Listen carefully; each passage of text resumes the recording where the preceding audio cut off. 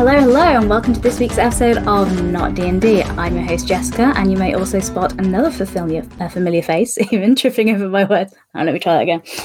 Oh, it's going to be one of those. Sorry, Ryan. No, you're fine. You're fine. All right. Hello, and welcome to this week's episode of Not D&D, brought to you by EM World Live. I'm your host, Jessica, as always, and we have a returning guest here this week. We have Ryan Cagle from Paradox Press back again. How are you today? I'm doing well, thank you. Thank you for having me on. Of course. Well, you put another game out, so we had you on back in January to talk about your game Defragmentation, which people can go back in the archives and have a listen to. But your latest game, Gloom, Tarot and Terror, looks really interesting. So I reached out again, wanted to have you back on the show to come and talk about it. And it was perfect timing because it's Halloween, so people are wanting to play some horror games. And this really jumped out at me because it's more of a minimalist game. So it feels something really approachable to just pick up and try out with your friends over spooky season. So we'll dive into this and talk about that. But usually, as people that know the show, listen to the show, and you, Ryan, as a guest on the show previously know, I usually ask about your history and background with RPGs, but we already kind of covered that ground in January. So I thought instead we could talk about how your year in gaming has been. So since you were with us in January, now we're in October, do you have any particular gaming highlights, any games that you've been playing or mechanics you've been particularly liking? Yeah, I guess at this point, I still have been playing mostly solo games. Okay. And the most, typically, I just find like the most obscure games on itch or that, just that are come up that are solo that I can play. I'm a big fan of those. And so there's a bunch of solo games I've been playing. But group games, alongside Paradox Press, I have another company, it's not the right word for it, another project called Roll for Spirituality. And so basically it uses tabletop games kind of as a medium for self-discovery, healing, introspection, those kind of things. And so I just finished up a huge grant project for it where I worked with several groups. And so we used the game Dream Chaser. So if you're not familiar with Dream Chaser, it's just such a wonderful system and it's perfect for that kind of work, but it's really just perfect for any kind of gaming. So played a bunch of or led a bunch of people in playing, as a GM with Dream Chaser. And it's a system that I just love. And it's super fun. It's flexible in a way that I don't think any other tabletop RPG that I've played is. So I like the ability to really give players agency and the ability to kind of have some storytelling power and things like that. And a lot of that happens in Dream Chaser.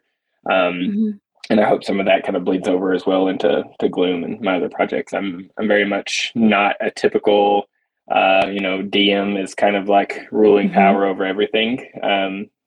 Like we talked about before the last time I was here, I cut my teeth on D&D 3.5, but I've definitely, I think the older I get, the more games I play, the more I like being able to be a part of like communal and collective storytelling together. So fab.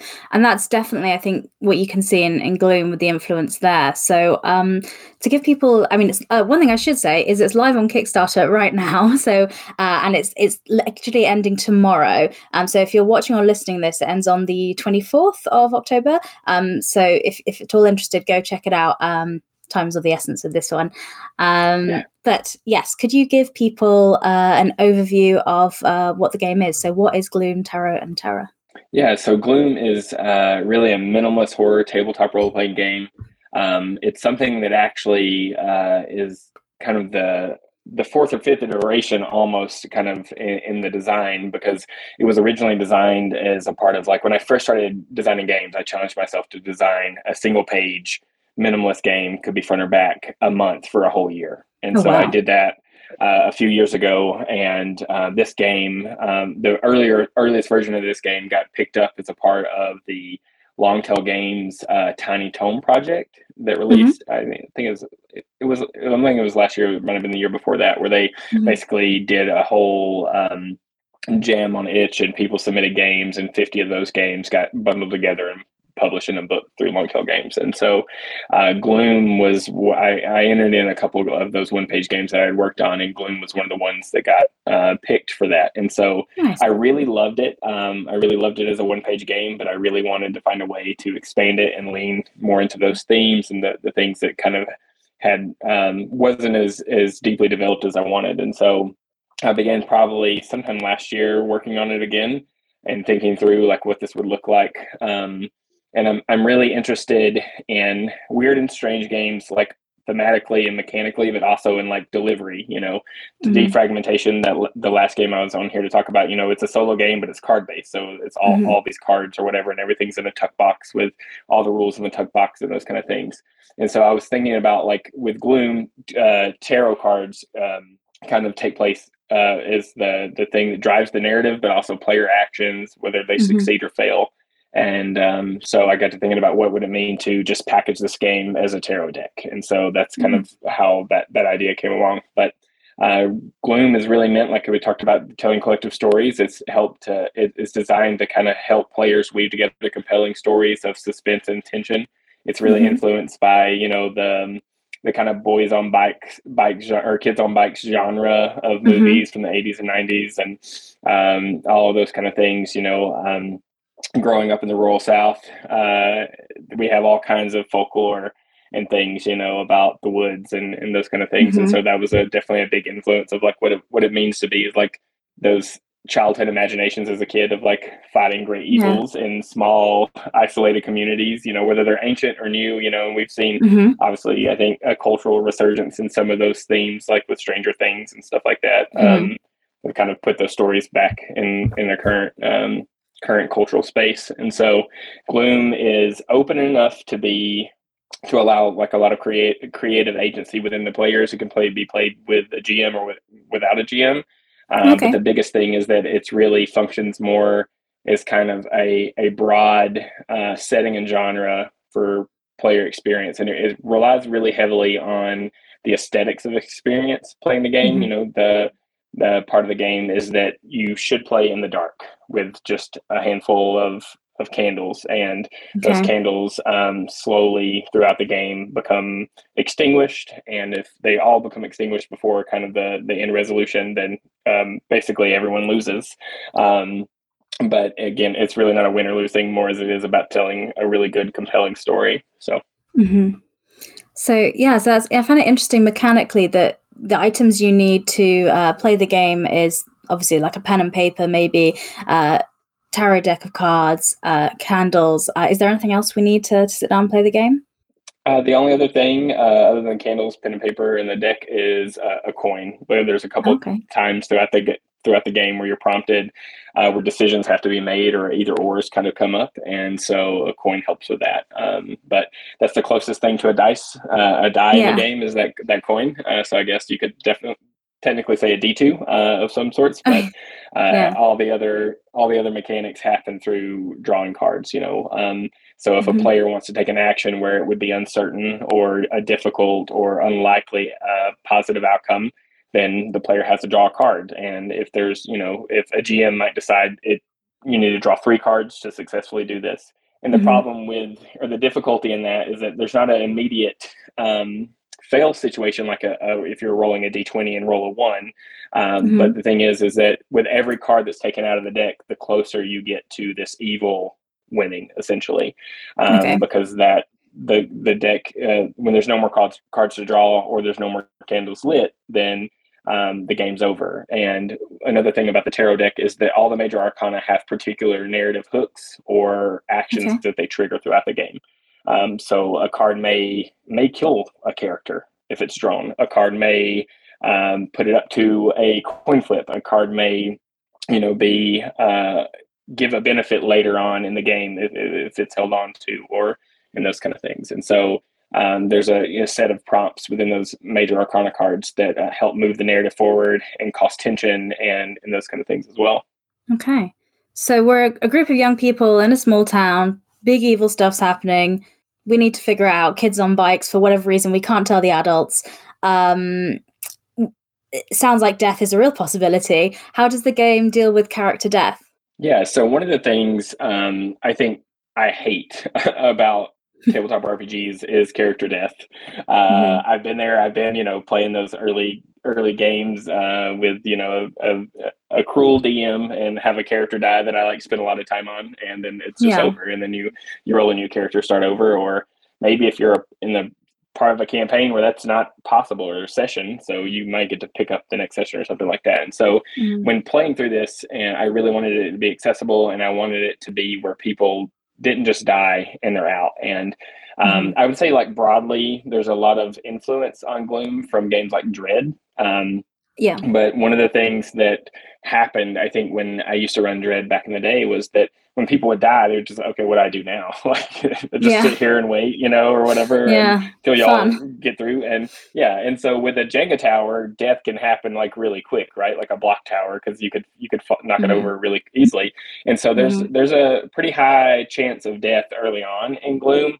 And so one way I wanted to kind of reimagine or reapproach that, and the rules are, if you wanted to just completely play a new character or take over an NPC, you could, if that's something that someone would prefer in the story. But one of the ways that I wanted to kind of keep dead players involved, or dead player characters involved, was to allow them to continue to exist in a different format. So they can no longer draw cards, but there's particular actions that they can perform. And so, maybe if your story is like actually more supernatural, that character becomes a ghost, right? Maybe that's what narratively makes sense in a world. If you're whatever this evil is, maybe that. But then there's other contexts where maybe this evil is more alien, and so maybe this person loses their corporeality. They lose their body, and they die physically, but there's some way for their mind to continue on. One of the things that came up in one of the early tests was like this character got to kind of like get, their body was gone, but their consciousness lived within the group. Like there was this event that happened, dealing with this more kind of alien interdimensional creature, and they lost their body, but their mind existed, but only when the group was together. And so this character got to continue to play narratively, be a part of the conversation, be a part of trying to find solutions, even though they couldn't draw cards anymore. They still got to participate in the narrative. But then there's also key things that like dead player characters can do. They can there's times when they can add cards from the discard pile back into the deck and those kind of things. Oh, okay, cool. All right, that sounds cool. So there's a way for the character or player, more importantly, like you say, to stay involved and be part of the story, but there are some mechanical consequences of death. So it still means something and has an impact, but it doesn't mean go away, we're done playing the game now. Right. That's good to hear.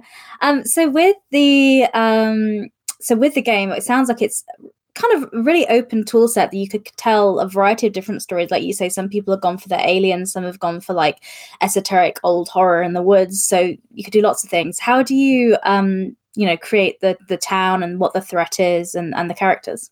Yeah, and so thank you for asking that, because the tarot is not just a mechanical aspect of like moving the story along. The tarot, the whole point of tarot is, or not the whole point, but one of the things that's very useful about tarot is the ability to be able to interpret these cards. And so, generally when cards are pulled during the game, mechanically, those cards, what they are, have significance, and they can be interpreted like in relation to the story that's unfolding. But kind of in the pre-setup of the game, the first phase of the game is that you're basically creating your characters, the town, and the threat with the tarot cards. And so there's kind of a series of prompts where you will draw tarot cards and lay them out in a spread to determine and answer questions based on card positionings in this tarot spread about the town. And you collectively kind of answer those together. And then the same thing kind of happens for the threat as well, is that you reshuffle the deck, you lay out a tarot spread for the threat, and you answer these questions based on this spread for it to develop the sense of what this threat is. And so there's a lot of like collective imagining. So the town gets built collectively through the tarot as the group does it. The threat gets created that way, and then individual characters get created through the tarot as well. And then one of the things that's also crucial about tarot, or the character creation for me, was that trying to create a sense of connectedness. And so you can draw the tarot cards and you get to interpret, for your character, but then your relationship is determined to the character beside you is determined by the person to your right. And so they get to define how your characters are connected. And obviously there's like consent, if someone says, something just totally ridiculous that, you can veto that or whatever, but it's meant to help kind of really round that out as well. But the tarot, it functions as a space for not only moving the story forward, but creating the building blocks for the story and for the narrative. I'm really glad you mentioned that mechanic about how one person decides their character and then the next person decides the relationship, and there's some structure to that. Because I sometimes find with world building, it's really helpful to have some mechanics in place to make sure one person isn't dominating the conversation. Maybe not purposefully, but if you get an idea and you're running with it and you're excited, it could be very easily for the shy person at the table to find it difficult to kind of jump in. So it sounds like there is a bit of structure around that, so to prevent that from happening and maybe give quieter people the opportunity to step forward, which is always good to hear. Fab. So you talk a lot in the games about games and rituals, and your kind of partly being your inspiration for choosing tarot decks instead of dice and things like that. Could you talk a little bit more about that and the importance of it in the game? Yeah, so like I mentioned earlier, I have another project that it's religiously agnostic in the sense that it's open to participants of people with all different religions and spiritualities and kind of those kind of backgrounds. Some with none, some with various particular faith commitments, and so in that work, I've just realized like the importance of like games, even before then, really, of that they just create a safe space for people to explore things about themselves in the world that they may not have the space for outside of that. And so in thinking through, a game doesn't have to be overtly spiritual or religious or those kind of things. Like, I'm not talking about like, like corny Bible stuff. As a Christian, like I don't want to play a game about the Bible or anything like that. I want to play, games that help like me think deeply about the world and my relationship to other people, and not necessarily even overtly, but, and so one of the things is that in Gloom, the game starts because it's almost a safety mechanic, to be honest with you. The game starts and ends with a ritual. Because, particularly in horror games, things can be difficult. They can be hard. Things can come up that are uneasy. And whether we're watching a movie or anything like that, even when it's over, sometimes we still feel that stress in our body or those feelings or the emotions that they came up with. And so within Gloom, the game begins after the creation of everything with a ritual. And the ritual is to kind of help us like say, okay, now we are in this space. We are in the world of Gloom. Who we were, we've kind of faded into this place, and this is what is here. And then at the end of it, there is a ritual to kind of exit out of that space to say, you know what, like the evil's gone. These characters were great, but they're not us. And, to give players an opportunity to kind of decompress from whatever may happen. Because again, it is a horror game.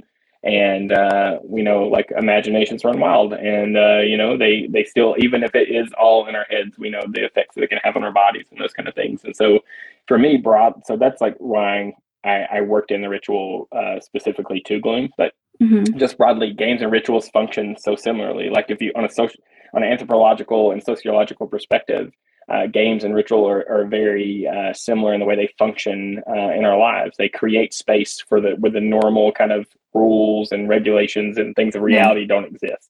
Whether that's soccer or D&D, or whether that is a liturgy at a church or tarot, these spaces kind of create a sacred space. A magic circle is the term that historian Johann Huizinga uses, and kind of where those normal bounds just don't exist anymore. We're in a separate space, and it's a permeable boundary, of course. But so to me, just as someone who's very interested in the way that our actions and our rituals and our commitments and our habits, and whether they're religious or not, shape who we are. This connectedness between games and rituals has just been something that was really something that interests me in my own academic work. Currently in grad school and those kind of things. And so it just felt proper to fit it into Gloom and to talk about it through Gloom, because Gloom is a horror game that uses ritual elements like tarot and candles to tell a story, to help people enter into a different space, into a different narrative. And so I just wanted to highlight that connectedness, that connection between ritual and gameplay, and the importance of how it can shape us and give us alternative experiences. Yeah. I think it's interesting you mentioned the ritual helps as almost a safety mechanic to kind of bookend the story. And throughout October, we've been talking about different kind of horror tabletop RPGs, and obviously safety mechanics are always something that we bring up when dealing with horror, just to make sure everyone's playing the game that they want to be playing. But with the rituals, I also think that must really help with like setting the tone and the kind of, because horror really needs a specific kind of vibe, a tone in the room for it. It sounds like the game, with the mechanics and the setup, really leans into that, with starting with the ritual to bring you into the space. Use the candles, if possible, to be the only lighting around you, so that creates that kind of creepy atmosphere. What other kind of guidance or advice would you give to people running the game to help create the right atmosphere for Gloom? Yeah, I definitely think, if you wanted to get like some kind of cool playlist or to go along with it that's ambient, fitting into the story, you could go all out. I know people that do, when they play D&D and whether or play RPGs, no matter what it is, they do everything they can to make the space seem like it is that story or in that world. And so you can do that, but you don't really have to so much go over the top, I think, with Gloom, because the idea is that through the game, there's going to be a decreased amount of light available. So it already aesthetically kind of functions as kind of closing in and shortening and dimming, the potential for success or winning, so to speak, in Gloom.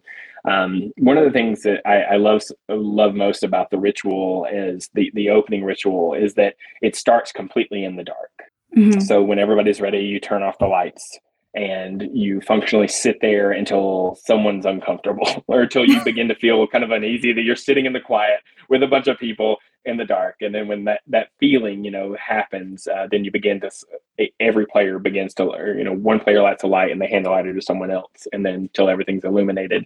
And so you start off kind of in the darkness in without seeing anything, to being able to have the light again. And then through the game, it fades out. And so I think aesthetically, like, it's already there. A playlist, I'm sure, would be great.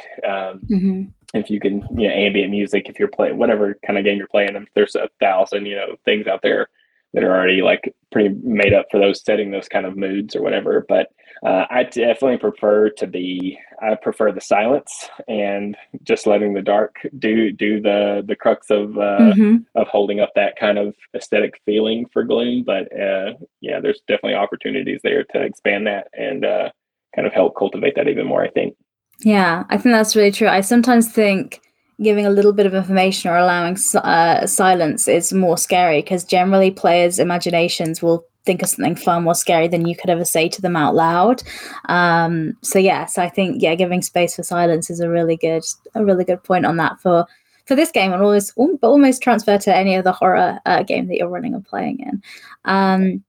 That sounds really great. I've come to a lot at the end of my sort of questions, about the game. So if people are interested after hearing about it, could you tell us about the Kickstarter and what sort of things, how people can get involved and support the game? Yeah, so this Kickstarter is a lot different than some of my previous ones. In that I would say, for the most part, the price tag is a little higher because producing tarot cards is not cheap. 78 deck of cards, and so yeah, if you can come on, if you can share, if you can just talk, if you're talking about, if you're interested, back, obviously. The reward tiers are pretty straightforward. There's a digital reward of just the rules. There's a print reward of just the standard Gloom tarot deck, which is 78 cards that are like slightly altered. Kind of more traditional tarot art that comes with like the 32 page rule book, all kind of packaged in the box. And then there's an expanded edition that has a tarot, or has an oracle deck, which offers 22 additional cards. And this oracle deck can be used just like any standard oracle deck, like in the sense of like for reflection or however anyone would in their own kind of practice. But it also comes with supplemental rules for Gloom to be added into that. And so, which I really love. Originally, the Bright Oracle expansion for Gloom was originally kind of just an Oracle deck I had designed for my own kind of spiritual practice. And then I developed some alternative like magic system for like just pull this into whatever game you're playing for like a magic system or a magic user. But then when I started reworking on Gloom, I really wanted to pull it in and make it a part of it. And so there's some alternative rules that really expand the way players interact or can interact or have kind of have some say over each other in the narrative with the Oracle deck. So yeah, those are the three kind of